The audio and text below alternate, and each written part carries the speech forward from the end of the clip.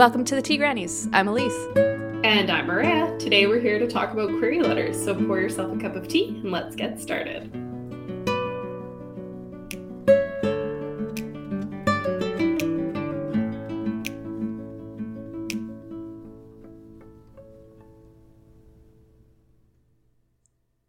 Chapter 1. Dad always believed I would make a good hero, but I never gave it much thought until he died. He was always so strong, yet gentle, and everyone loved him. Yet, when he died, no one wanted to talk about it. It was still hard to talk about him. I never thought of myself as a hero until I needed to. I squinted as I walked into the reception. The walls and floors were eggshell white, and lights made everything seem brighter. I smoothed my shirt and took a deep breath. I instantly regretted my choice. Blisters were already forming on my heels. I was certainly paying for the cost of looking professional, even if it was just to submit my resume. A man with thick glasses sat at the large, round desk, looking at several screens. I straightened my posture, shoulders back. He kept typing away, and he didn't look my way once. I continued to stare at him, hoping he would look up. He never did. I did not wake up early on a Saturday to have some guy ignore me. "Hello," I said, trying not to sound irritated. He kept typing. I cleared my throat. "I'm here to apply for the superhero job." "Are you over the age of 16? He asked, his eyes not leaving the screen. "Yes. ID, please." I swiped the app on my phone until my city ID appeared. A half-decent picture of me appeared to the upper left. Shoulder length, dark auburn curls, brown eyes, brown skin. Then my name, Miranda Galloway, written at the top. To the right was all my information: address, occupation, biological information. Unlike 90% of the population, my ID was orange instead of green, showing I had an ability. All right, so my overall comments for this piece were that I didn't have a ton of comments. It's literally what my note says. And that always tells me that I would have just kept reading and reading because I didn't bump on anything in the first page. I'd like to see a little more meat in the first paragraph, but I do like the first line very much. And I did make a suggestion below for this paragraph just to help rework it a little bit, but I think Elise's are better. Her suggestions are better than mine. Don't be like that. But yeah, this is a strong submission and a very interesting premise. Kind of gives me slight Marvel vibes, which I like. Mm-hmm. And I don't really have anything else to say about it, except I thought there were some really nice natural things slotted into this piece. Yes. I liked the main character's energy, and that's all I got. Yep. Similarly, not a whole lot of comments from me. And I mean, even when I say that, my comment managed to be super 10 times as long as yours, and I don't know how that happens. But anyway, I really enjoyed how naturally the world building was unveiled in this, in that final paragraph about the app, and it shows her ID, and then we learn everything about her, which feels very natural. It's a lot better than the classic, I turned and looked in the mirror and saw my eyes staring back at me and my flowing locks, and I can't handle it. So I really like this. So much. I really like the way they did this one. This is a new one for me. So kudos for that. And then the piece about the ability and the way that the society knows who has an ability and who doesn't, although I imagine there's people who slip through the cracks, and we're going to learn about that probably. But I really like that piece. And that you can just walk into a building and say, "Hi, I'm here to apply for the superhero job." Okay. I know, that's so awesome. Okay. I was sold on that line immediately. So I love that. And that piece at the end, it wasn't too long. It wasn't too info dumpy. It said just the right amount of stuff in the right amount of time. And it says so much about the world that the character lives in. And then I loved how vivid and specific the descriptions are. And I also thought that the piece did a great job of establishing empathy for the main character, because anyone who's ever walked into a job application to hand in their resume knows the anxiety. It's always awful. I'm wearing these clothes that I don't want to be wearing for this job that I don't actually want, but that I need to survive. So here we go. So immediately, okay, we're here for you, kid. And then just her attitude of I did not get up early on a Saturday to do this and have this guy completely ignore me. Yep, I felt that. I felt that very strongly. So I like that energy. That's what I'm talking about. Loved it a lot. Yeah. And then other than all of those things that I just loved, the main thing that I would suggest changing is to start the story a little bit later. So when I got to the paragraph about the receptionist, a man with thick glasses sitting at a large desk, that was where I was like, oh, start the story here. And then circle back around to the other details that we got before, because I felt like we almost got too much setting. And then the opening paragraph about the dad and becoming a hero, I didn't feel like I had enough context for it until I got to the conversation about, hey, I'm here to apply for the superhero job. And then if you slot that paragraph in after that line somewhere, and try and make it fit naturally, all those good things. But it gives more context for the reader to put the pieces together of like, oh, you literally mean a hero, like a superhero, like a Marvel superhero type thing. That's what you're talking about. You don't mean it in an abstract way. Yeah. But when I first read it, I didn't have that context. So I was like, okay, be a hero for what? That's kind of vague. That's not really clear. Like putting it into context makes it so much more clear. So that is the main change that I would make. Yeah. Other than that, I always love a good superhero story. We have one in our writer group right now that's so much fun. And I would 100% keep reading this. I want to know what her ability is, and then I want to know what she's going to do with it. And just love the premise. Bravo.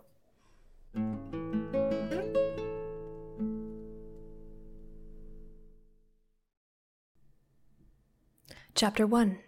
Prom or Perish. Skeleton Park brims with life. Humans of all shapes and sizes burst from the seams of a place that really ought to belong to us, the witches. But I don't care. I'm glad for their presence, their energy, the teens blasting music from a speaker as they play a game of basketball, the gardeners pruning the community beds, children on the swings, their screams of delight carried on the spring wind. Even the picnickers reclined on blankets have found their place amongst the ghosts that haunt here. I wish I could kick back and relax with them. But too many prying eyes would notice, and I don't try to get caught breaking Coven law. Usually I'm discreet-ish. Hazel and I walk down the path between the new splash pad that awaits the summer heat and the basketball court. The teens there are loud and brash and everything I long to be a part of. My steps slow as I watch Eric Van Housen shoot the ball at the net, his tall, lean frame like a Greek god of old. Beautiful burnt blonde hair that's longish, curls at the ends, damp with sweat. He whips it out of his eyes as he scores. I sigh. Hazel loops her arm through mine, tugging me along. We're not supposed to be here, Marley. For 14, she really does speak with too much gumption. If she wasn't such a smart witch, I'd have to play the older sister with much more seriousness. We're just passing through, and it's a shortcut, I say with a shrug, and the view really is excellent. I turn back to look at Eric. He catches my eye and winks. He's a human, Marley, Hazel tisks. How else am I supposed to get an invite to prom, Hazel? I raise an eyebrow. She huffs. Hazel openly opposes my plan to go to the human prom. Not that it's done much to deter me.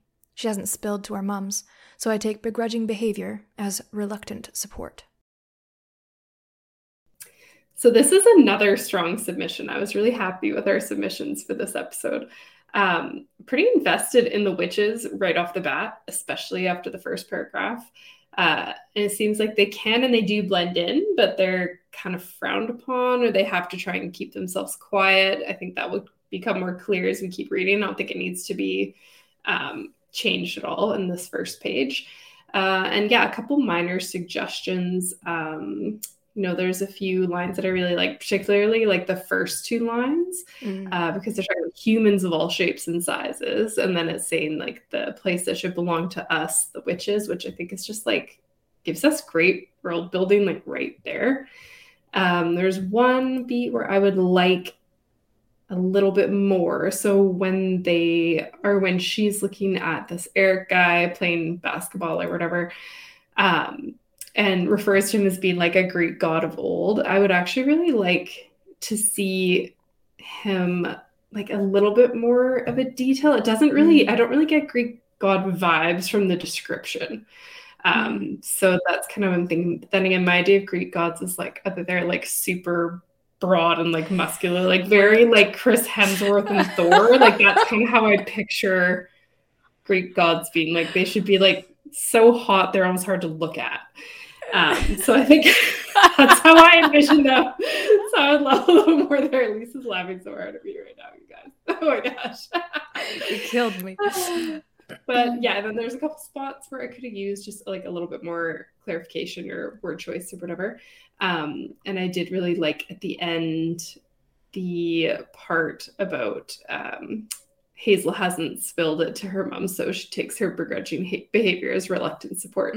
Thought that was a really good one because I'm not sure if they're actually sisters or just sisters in like the witches sense of like it's a coven or whatever, but that totally tracks for sisters no matter what. So and that's all I have. Yeah, I love the world building as well. It's introduced really well throughout this piece. Like the first line really got me, like Skeleton Park. What? And then humans, and it, like I was expecting something dark and foreboding, and we just like it's just a day at the park. Like there could be kites flying and people walking their dogs, and so I loved the kind of contradiction of that energy. I thought that was great. And then the idea of witches and ghosts mingling with everyday life is always super fun for me. And I love how naturally these pieces seem to coexist, though I expect there will be some definite conflict around it because it seems like they're probably hidden in plain sight, but we don't know enough about that for sure yet.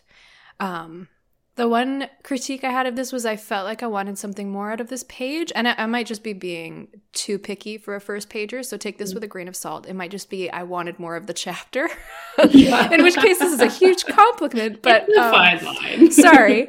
But yeah, so I felt like I wanted something. The only way I can describe it is like directional for me to latch onto in terms of plot. Like maybe where are these two sisters going? Like I know they're not supposed to be in the park. I know they're going somewhere. But where are they going? Like I felt like it was a bit aimless almost. We're learning a lot about the characters, but we are it's almost like it's the purpose of the scene is just exposition and not enough plot movement forward for the beginning of a piece.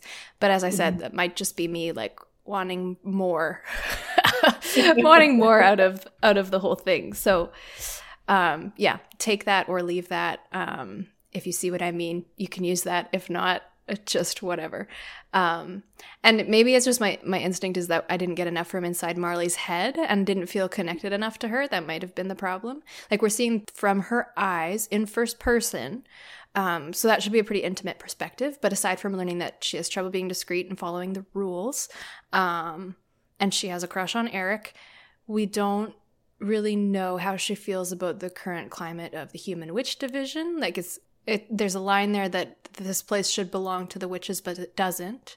But then she says, I don't really care. So it's like, okay, do you or don't you? And I don't get a vibe for that. It feels very almost neutral or carefully vague. And I feel like I need more to really connect with this character and understand where they're coming from. So maybe that's what I wanted. I wanted more emotional signals from her, maybe. That's a long-winded way to say I don't really know what I'm asking for. I apologize. That's just bad feedback 101. But anyways, I got some great serpent and dove vibes from this. In case you were wondering, it's not medieval France, obviously, but the kinship between the two sisters made me think of Lou and her best friend. And yeah, just the setup of them wandering through the world and hiding in plain sight, but also being very clear that they are not human or not as we think humans should be. So loved it. This was, another really good submission.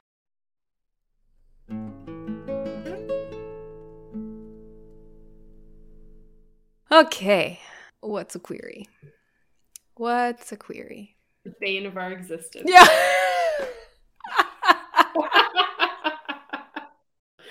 A natural joke. I'm proud of myself.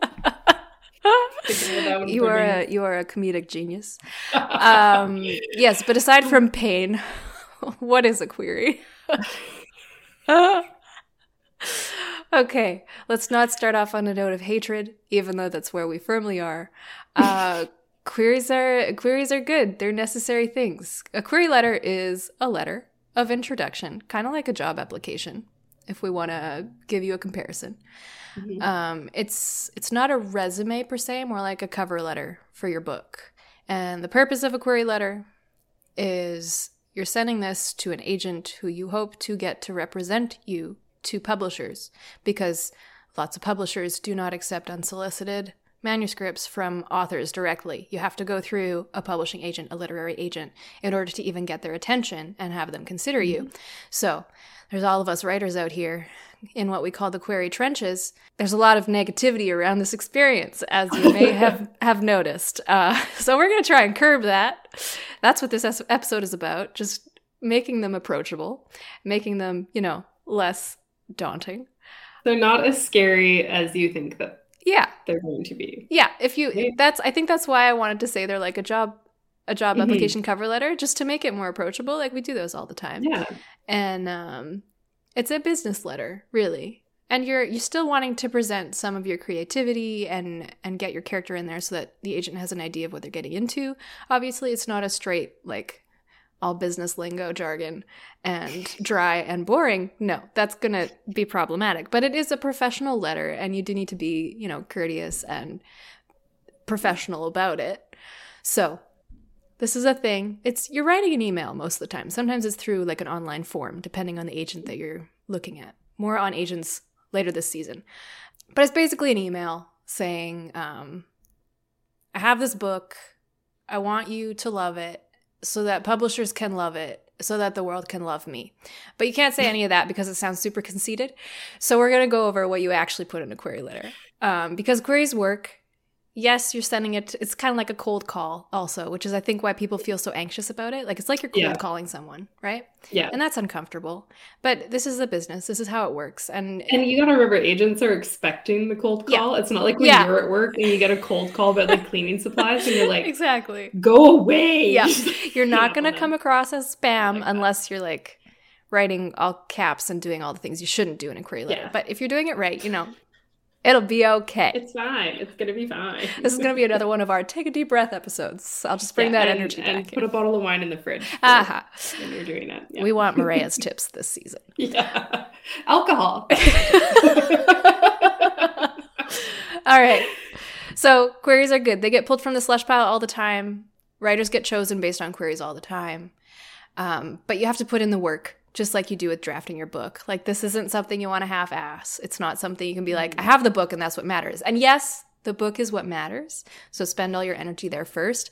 But then when you're taking a break from the book, write the query letter and put all your energy into that too. Because just like with, drafting, feedback, editing, revising, polishing, you need to do all those things for a query letter, just like you would with a manuscript. Every step is necessary. Querying is just another step in the marathon. So, yeah, it's a business letter, not a piece of creative fiction, but treat it with as much care as you would the first draft of a manuscript. Go through all the steps that we've talked about. Write, edit, revise, edit, feedback, edit again. And, somewhere in there, let it rest and let it simmer, all those good mental health things. And then when you start sending it out, you personalize and you test. So this is a part where it gets tricky and time-consuming and daunting, I think. Because when we say personalize, we don't just mean look up an agent on Twitter and figure out their personality a little bit from the first 3 tweets and say something funky in that style. Like, that's not, that's not what we're talking about. Personalizing, what do we mean by that? We'll get into that a little bit later. But you do have to be like specific. You're looking up each agent specifically and looking at what manuscripts they're interested in. You have to tailor it to that. And then you're tweaking it for each individual agent, which is why they say don't send a batch of 10 or 20 out at the same time, because that is not going to be effective and could also come back to bite you when you realize you misspelled something. Oh! Yeah. Or you put dear agent everywhere instead of their name. There's a lot of things you got to watch for. Yeah, just got to be careful. But then once you are at the point where you're sending it out and you're tweaking and personalizing and everything, if you've heard of a strategy called A/B testing, if you've looked into marketing or web design and development, you might have heard of it. It's where you send out 2 slightly different versions to different control groups and see which one performs better. So if you're a YouTube channel person, that was super technical. Oh my God. That was YouTube awful. channel person. Yeah, that is the technical term. You might change the thumbnail on your video after a couple of weeks. Okay, we're not going to cut. We're just going to keep talking through this. You run a YouTube channel.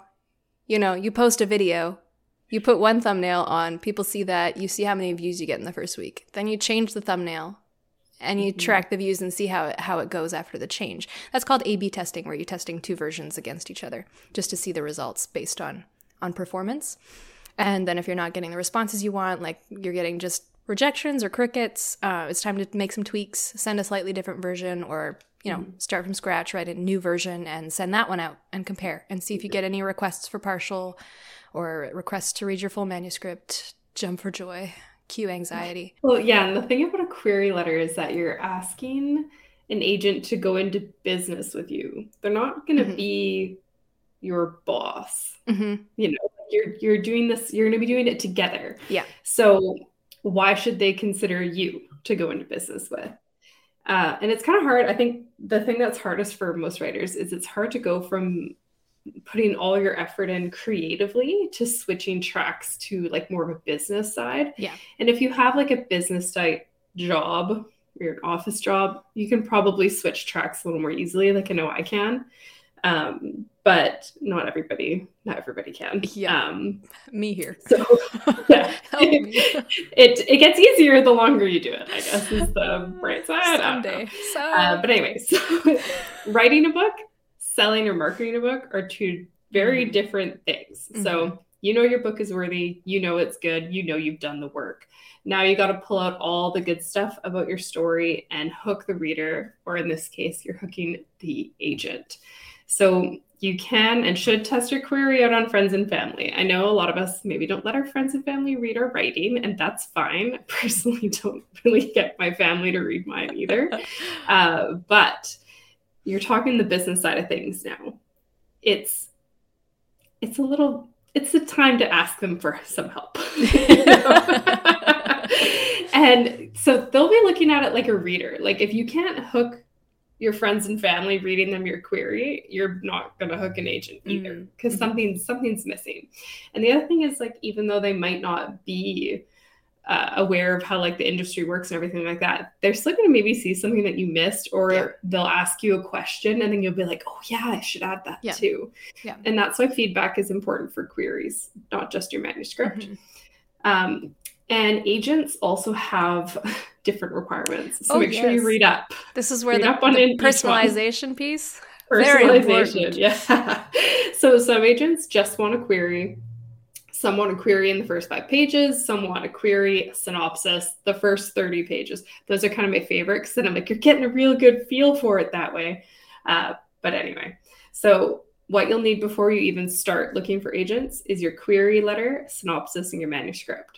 And depending on their submission requirements and maybe a few other questions you have to answer when you send queries, this usually happens when there's online forms. And so what I've done is I keep some notes for the most commonly asked questions in my query letter doc, so I don't have to like remember or like think of something clever. I've already done it.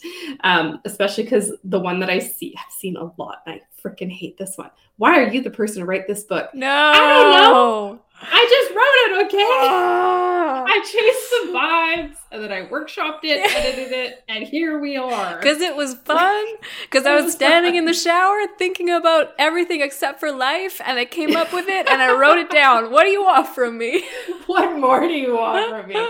So yeah, it's good to make notes for those kind of questions when you Pro get into them. Sometimes there's fun questions on the online forums, like the agent just wants to like get a feel for your personality or something. Those are fine. Answer those honestly and hilariously if you can. But I just mean like the common ones, it's a good idea to have some notes on those. And then you won't feel so overwhelmed when you open up that online form and see like a bunch of extra questions at the end. Pro tip. I haven't done that, and it's come back to bite me many times. Yeah. I always have to start from scratch. All right, so we know what a query is. We know why you need a query. What do you put in it? Because business letters are hard, and despite having worked a desk job for the past, I don't want to tell you how long, because I don't want to do that math. I hit my 10-year anniversary at work. I was like, that is soul crushing. That is amazing. Okay. My temporary job, I'm still here. It's been 10 years. What's going on? Yeah, so not that long. But despite working a business job, like I find switching into this mindset is horribly hard for me. But we've been to a couple of conferences and a couple of workshops and different things that have given us some good tips on this. So how long can it be? I can answer that really easily. Keep it to less than a page. Remember, this is an email, so if, they're scrolling it on their phone, think about that. How long are you going to make them scroll for? Like, it's a mind game, trust me. And then if you, keep it down to, what is that, like less than 500 words for sure. Yeah, I think it's around 500 words is like the recommended amount. Mm-hmm. Yeah. And like, obviously you can't make it too short because then you're not saying anything. But if you can keep it to like a 1 page double spaced, basically, that's a pretty good benchmark. And then I'm gonna give a couple of categories and Maria's gonna like flesh them out. So you're gonna hear words and be like, what are you talking about? That's okay. It's normal. Normal for me anyways. So there's 3 parts generally to a query letter. Most agents will expect it to be in a somewhat similar formula that you can reverse the parts if you want, but it usually flows best this way. First part is the hook, second part is the book, third part is the cook.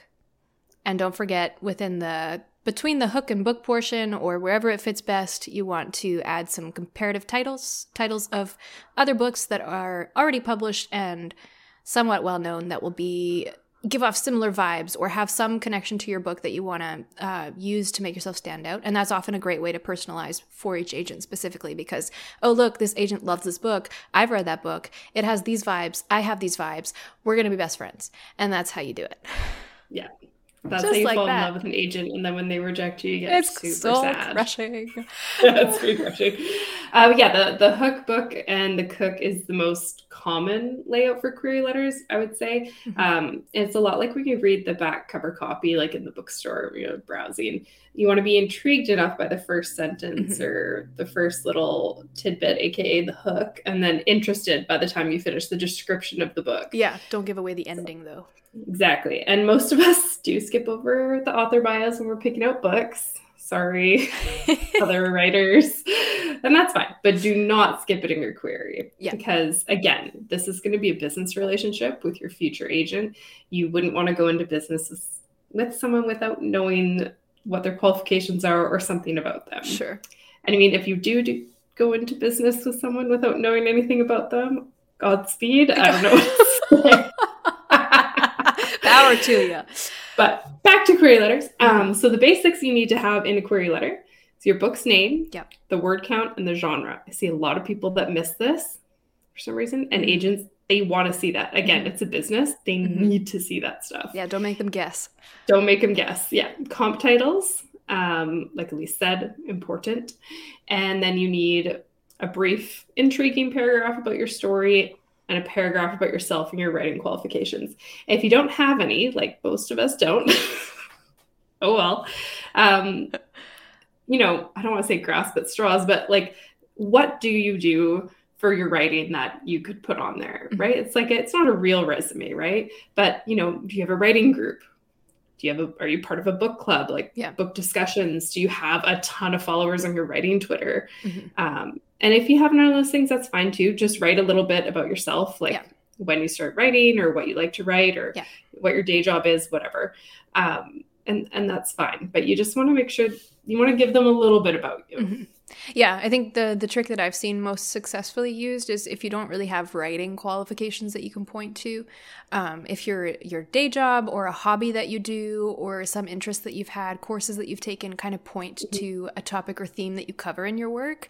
That can be a really good way to show, hey, I have expertise in this area and this is kind of what my book is about. So look at that. And that always looks really good. Yeah. Yeah, so you can get around it that way sometimes. And if you don't have any, like they're taking debut novelists all the time, just show your quirks, tell them a little bit about yourself. Yeah, exactly. And put your best foot forward. I don't know, that sounds so cliche and I wish I hadn't said it out loud. But, but it's true. Speaking of best feet, oh my God. You want to be specific. You want to be personal. You want to connect with the agent on a certain level and make them like you. That's the goal. You don't want to be creepy. You don't want to sound like a stalker. So, if your main connection with this agent is that you found them on Twitter and have followed their tweets for like years and fallen in love with their personality, don't say that. Yeah, that's an inside voice thing. And it's not an outside voice thing. It can be hard to tell the difference, but I think, generally people are pretty good at this. But yeah, if you saw a tweet a couple weeks ago and were like, oh, that's perfect, I can tie that into my... Don't do that. Don't reference a particular tweet. Just don't. Yeah, especially because if they don't read your query letter for like 2 months. Yeah, they're not going to remember that either.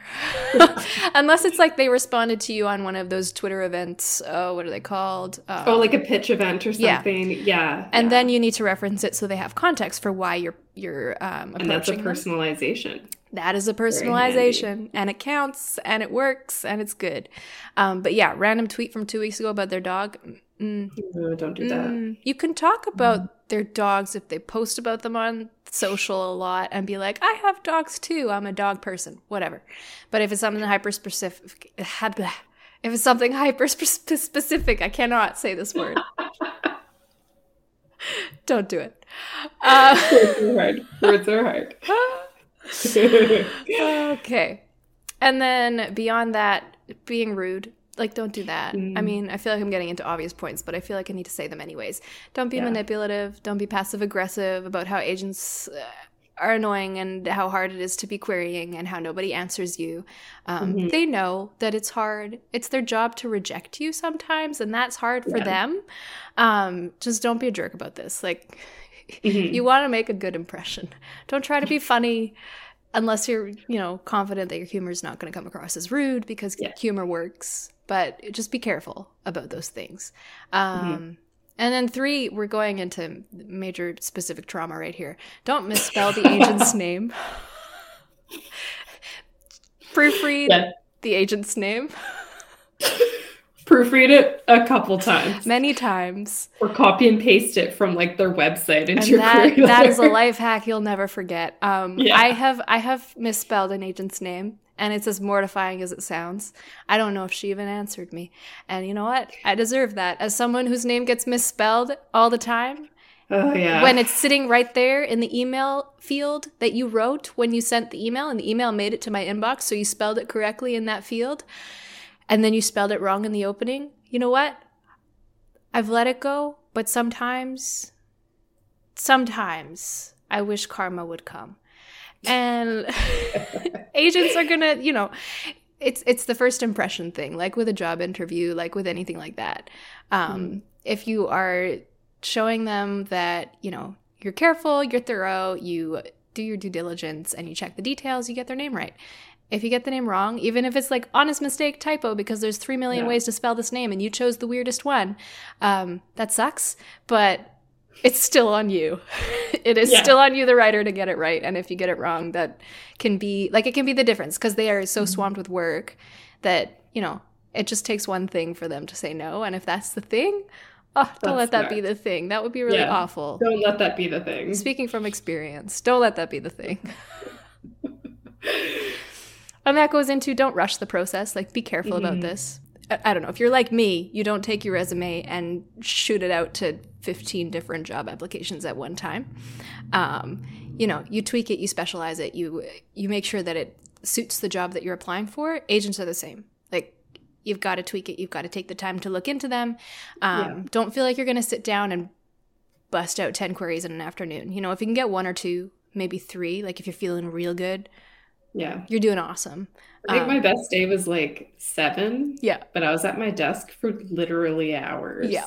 Don't do that to yourself if you don't have to. And you don't have to. This is a voluntary process. But yeah, don't rush. Like, each one is going to be specific. You need to research each one. It's everything about publishing is a marathon and not a sprint. And that includes this process. And then tied to that as well, don't just query any agent that takes your genre, because that's not enough of a connection piece. They might like fantasy, but like, how many subgenres of fantasy are there? There's so many now, too. No, it's not fathomable. So, if they look like someone you'd like to work with, look into what they're looking for, look into their manuscript wish list. That's a popular site with agents where they list like all the different kinds of tropes and things that they like or don't like.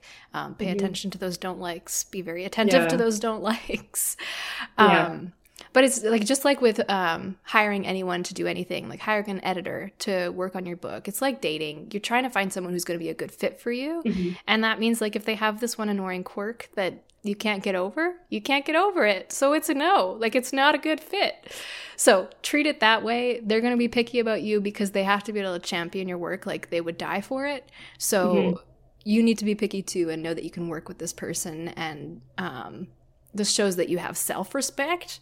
And it also shows that you respect the agent on the other side and their work. And you want to do something that's going to be professional and optimal for both parties. Yeah.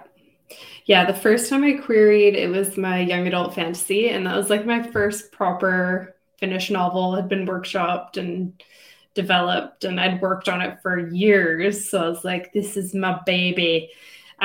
So what did I do when I queried? I queried any agent that represented young adult fantasy. And guess what? Rejections. So many rejections. I didn't get a single request out of 60 queries. Not a one. So by contrast, I queried like 30-ish agents for my latest like romance fantasy manuscript. And I got personalized rejections, which I consider a win, okay? Because a lot of agents don't bother with that. So if they send you a personalized rejection, they're like, I loved everything about this and you're a great writer, but this isn't a fit for me. Query me with something else. That's a win. Yeah, that's a win. Such a win. And then I had a few partial requests and a couple full requests. So the difference is that my query letter is almost the exact same, just different characters and stories, same layout, hook, book, and cook, followed that same format. But I researched my agent choices and I didn't query them just because they rep the genre I was in. I did the extra research to make sure that I thought they'd be a good fit. You know, like if some agent is like, I hate dogs, I'm going to be like, I'm really sorry, but we can't work together. That's going to be a problem. Like anybody would say that. But a couple other things to avoid doing. Do not make your font smaller so your query can be longer. Don't do that. 12-point font. We're not in high school anymore, people. No. And it didn't work back then either. Yeah, and I've seen a few agents on Twitter call this out. They do not like it. You are not being sneaky. Yeah. They've seen it before. They'll see it again. And if you think they won't notice, they're going to notice. They're going to notice. Especially as we get older, I say as a tea granny, when the font is too small. It's one of the first things you notice. Well, and default fonts across the internet are pretty, like there's different fonts obviously and there's slightly different sizes depending on the one, but the average default is around a certain size point that is recommended for accessibility. So if you do something smaller, they're going to see it. They're going to notice. Yeah, they're going to notice. But yeah, aside from that, I second everything that Elise is saying. Do not rush. It's always exciting when you're ready to query, exciting and terrifying. So, you know, same side of the coin. Two different sides of the coin. I give up. I can't talk Two sides of the same coin? Is that how it goes? Something like that. But yeah. Moving on from our not being able to speak issues today. So don't shoot yourself in the foot with potential agents just because you were impatient and excited and you sent out a unpolished query, spelled their name wrong. As many of you have probably figured out, I have one of those names that is pronounced and spelled incorrectly like every single day of my life. Every single day. Thanks, Mom and Dad. Love it. So make sure you do agents a favor and double check your spelling before you hit send. This applies to your whole query, but really make sure the name is right. And sometimes this often doesn't come up when you're writing a query letter, but you should know your agent's pronouns too. So all you have to do is check their website, check their Twitter. You should already be doing that before you query, but just something to check out. Yeah. So you're being considerate. And that kind of takes us to a more focused conversation about personalization. And we kind of already touched on this. We probably majorly already touched on it. This first point we touched on, be specific, but don't be creepy. Yes. Just going to reiterate that because, you know, it's really easy to fall into that of like, oh, this thing, like I related so hard to this thing. I want to reference it specifically. Don't do that. It's also one of those things like sometimes when you do stuff, like when you say it in person, it sounds cute and charming, but if you say it in writing, it comes off like you're a total stalker. Ding. Yeah. So alarm bells. Careful. Oh my goodness. Yeah. Remember, business relationship. Business relationship. So you do want to be specific and personal. For example, I got a partial request from an agent with my first book because I used a comp title in my query that they had worked on personally, or that they specifically mentioned it in their agent bio on their website as one that they either had worked on or enjoyed. I can't remember which one it was. So they ended up passing on my work in the end, but the initial connection was, I believe, absolutely what got me that partial request in the first place. And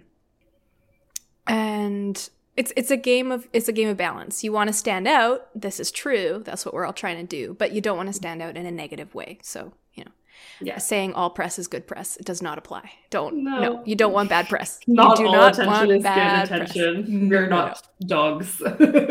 Yeah, so a bad impression from an agent because of whatever, you misspelled their name or said something rude in an effort to be funny, it could harm your chances of approaching them with a future project that might suit them better. So you don't want to burn any bridges at this stage, at any stage, really. But if another piece is if you're going to use a comparative title that the agent has worked on or said that they loved reading, like I did with one of my queries, make sure you've read it. Yeah. Oh my gosh. Oh yeah. This is a huge thing. Make sure you've read the comp titles you use. How did we miss that section? Make sure you read those.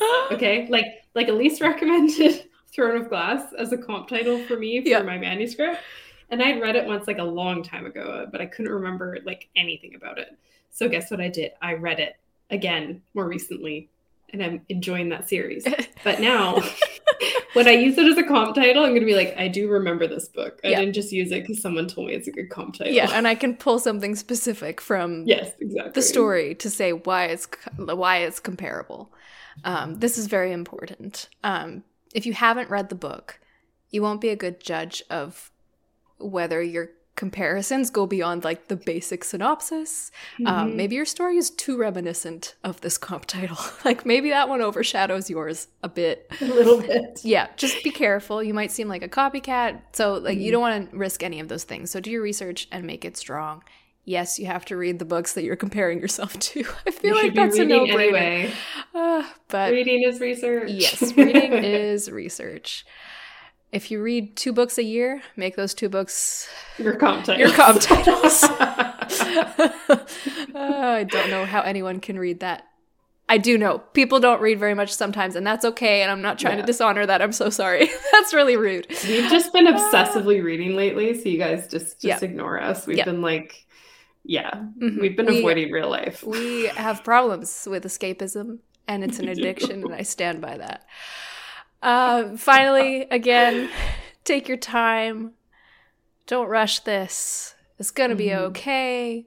I pride myself on being fast at a lot of things in a lot of different areas of the work that I do. And this has come to bite me in the ass with querying. Yeah. Multiple times. I'm the same way. I'm like super fast. Everyone's like, wow, you're so fast at work. Yeah. And it's not served me at all in the writing world. Gotta just dial it back. Be like, this is the most... like a turtle. This is not the most important decision of your life, but you gotta like take that energy and use it as though it is. Yes. So the goal isn't to get as many as possible out into the world in the shortest amount of time. It's to get as many quality queries as possible out to the best suited agents as possible. And if that takes you several months to several years before you're happy with the number you've queried, that's okay. That is 100% okay. Some people write a book over the course of 10 years. You can query over the course of that many. You do you. Recommended even to take as long as you need. So yeah, do 1 or 2 in a day. If you're on a roll, do a third. But don't work past that, like, I'm getting tired and I wonder if I should take a break point. I think don't fry yourself out on this. You want to be, on your best game. Stay under your threshold. Yeah. And it's stuff like that. It's all about respecting yourself and respecting the agent, because they'll be able to tell, like, based on how much time you put into it, whether you put effort into it. That's a level of respect thing. Yeah. So respect yourself, respect the agent, and you'll get along just fine. And back to comp titles. Yeah, we should. I was coming back from commercial when I said that. We should dig into this a bit more. Yeah. Yes, this became its own section because I've seen so many writers who are frustrated by the comp title step. And I used to be also.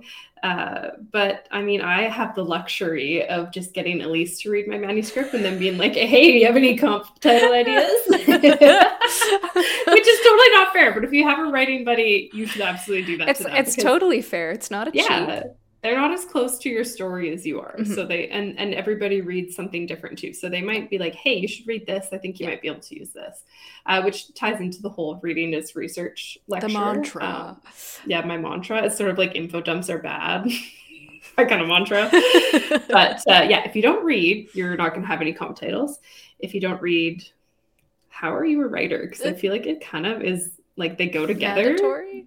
Yeah, I feel like it's like, it's totally mandatory. But make sure you are reading in the genre that you write in for this purpose. Aside from it will make your writing better, you need it. You need comp titles. So they don't have to be exactly like your manuscript. That's not what you want. You're picking things from each one. You can make it really specific. Like, for example, my comp titles right now for the project that I'm going to start editing soon. I swear I'm going to start editing it soon.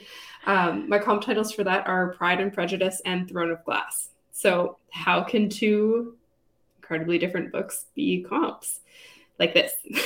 And yes, I wrote this on the fly for this episode. I haven't written my query letter for this yet. It's gold. Go. Let's say this manuscript combines the elements of strong female assassin and court intrigue from Throne of Glass, the personal and romantic journey of Elizabeth and Mr. Darcy in Pride and Prejudice. And those are popular books. Most agents that I'm going to be querying for fantasy romance have read Throne of Glass. And if you haven't read Pride and Prejudice, what are you doing with your life? Read it. But you should also at least have seen the epic 2005 movie version with Keira Knightley. And if you haven't seen that, I expect you to watch it immediately. If you haven't seen that, I repeat, what are you doing with your life? You haven't lived until you've watched that movie. The vibes are immaculate. It's not totally exactly true to the book. If you want something true to Pride and Prejudice, you should watch the TV series, the miniseries with Colin Firth. Also wonderful. But again, off on a tangent, I really love that book and that movie. And passing this off to Elise now. I'm surprised we haven't done that tangent yet. I don't think we've covered it. Too. First time for everything. Anyways, comp titles, they're tricky. They can be really annoying. We understand your frustration because we have it too. And having someone else to read through and give you some comp titles is actually like 100% the best strategy possible, because at this point you're too close to your work and you may have had like this idea and be like, oh, it's going to be kind of like this thing that I just read and it's going to be amazing because it's going to be better. And then you actually wrote the draft and then you edited it and now it's like nothing like that book anymore. But because you started with that in mind, you still think it's exactly like it. Yeah. This is why we need help doing this whole thing. So ask someone for help. It's a good idea. Even if you send them your summary and say, like, what does this remind you of? Oftentimes people will be free with that information even before you ask them. Be like, oh, this makes me think of, take that, store that away somewhere safe and use it as a comp title. Don't just dismiss it and be like, oh, they're calling me a copycat. No. You need this information. This is good stuff. Yes, this is good. Good nuggets. But yeah, they're tricky, sometimes frustrating. Because you want to choose something recent. That's something that a lot of agents will say, like, we need to hear recent books that have come out in the last couple of years, and we don't want you always quoting books from the early 2000s or something, because they want to know that, like, you're familiar with the genre, you know what sells or what's of interest or what kind of, what's up to date. They want to know that you're on the right page. But sometimes a classic like Pride and Prejudice is just like, it's such a good fit. How can I not use this? Like, I would be and everyone knows it. I would be stupid not to use it. So you have to be careful of that and finding the balance there. And you want to be careful not to be like too confident, because there's some agents that have said this. I'm not sure how I feel about this tip, but I'll share it anyways. Like, you don't want to come across like, I'm going to be the next Game of Thrones writer. I'm going to be the next S.J. Moss. Like, are you? With your first book? I don't have that much confidence. That's what I like about like pull something specific from your comp title. Like, you can say like Game of Thrones and A Court of Thorns and Roses, but it's better to say it has the political intrigue of Game of Thrones with the romance of. And then that way you're not like, I'm the next blah, blah, blah. You don't sound like a jerk. And it is a lot more, like we said earlier, specific. You want to be specific in your query. And this is an opportunity to do that. Yeah. Don't be too vague here. This is, very good opportunity to kind of hyper-focus on something. Another thing, you don't want to pick something that some unknown title that the agent's probably never heard of. Like, you want to be careful of that too, which can be really heartbreaking when you find a really good comp. But because of all those things and how annoying they can be, I have a few guidelines that I try to follow in general. So since you always need at least 2 comp titles, you can kind of do a balancing act like Maria has done with Pride and Prejudice and Throne of Glass. That's great. Throne of Glass is a recent series that most people know about. Pride and Prejudice is an ancient tome. Classic. Yeah, everyone's heard about it, even if they haven't read it. So, it's working well.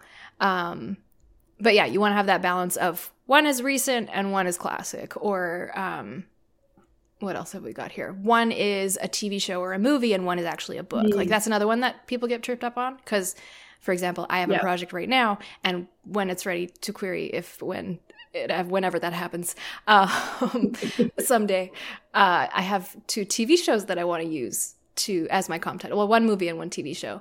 And that's one of my big no-nos is like, no, you got to have a book in there. What are you dumb? Like, this is a book compared to a book. I know this, but I really want to use TV. Yeah. But one of the TV shows is The Witcher, which is also a book series, which is also a video game. So but I haven't read it. So that's another no-no.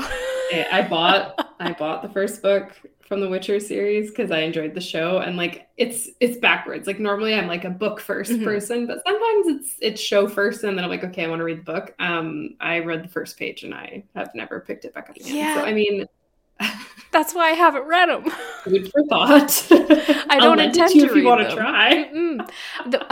The reviews that I've heard of it is like, I'm not interested in reading it, but of the show, it's like, this is such a good comp. So good. I'll either do that or I'll find a book that is maybe someone used The Witcher as a comp for their book, and I can use their book as like comp, like Inception. See, I like that plan. You can also do that. Yeah.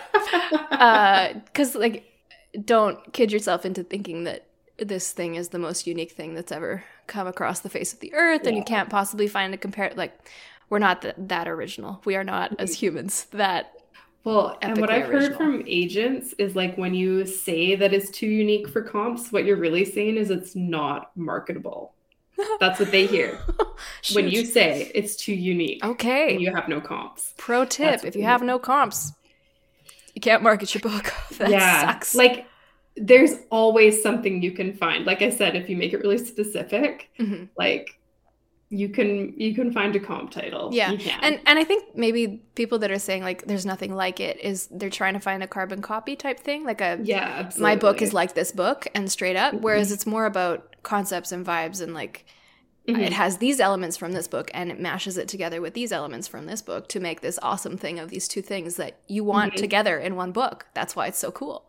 And if you look at the manuscript wish list, there's quite a few agents who will do this. They'll say, I want something that's like Throne of Glass, but has like the emotional depth of whatever, like something else. Yeah. And then they're using comp titles to ask for what they want. And if you're having trouble communicating how your comp titles are comparative to your work, you can look at those manuscript wish list descriptions and be like, okay, how do they compare things here? I can use that phrasing there, and I can use that wording here. That's a good way to research that. Yes.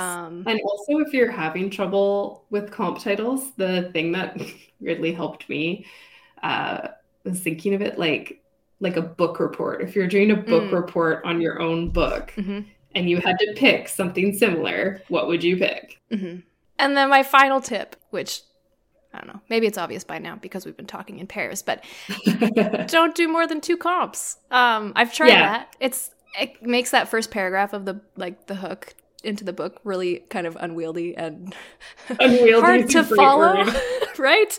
Like, it's just, I've done it. Like I've tried to shove like 3 or 4 in there. It's just don't put Don't do yourself it. through that. It's not worth the effort, and it'll be hard for them to read and be like, how do these things fit to? No, what a mess. Yeah, not a great. You don't want them to look at your query letter and go, oh, what a mess. That's not what you want. Yeah, no, 2 is enough. I promise you, 2 is enough to get the basic idea across. That's specific, but not like so specific that they're like breaking their brain to wrap their mind around what the crap you're trying to say. Okay, so we've chatted a lot about queries, but what do they actually look like? What sounds good? So our next episode is dedicated to critiquing query letters submitted by our wonderful listeners. Thank you. And Elise and I will also include our own queries that received requests. So you guys know that we kind of know what we're doing sometimes. And we also have a query submission from a listener that actually landed an agent. So those are always fun. And that's the tea on query letters. So don't forget to rate and review us wherever you get your podcasts. You can follow us on Instagram at the Tea Grannies Podcast and on Twitter at the Tea Grannies. We'll see you next time for a query letter critique. Happy writing.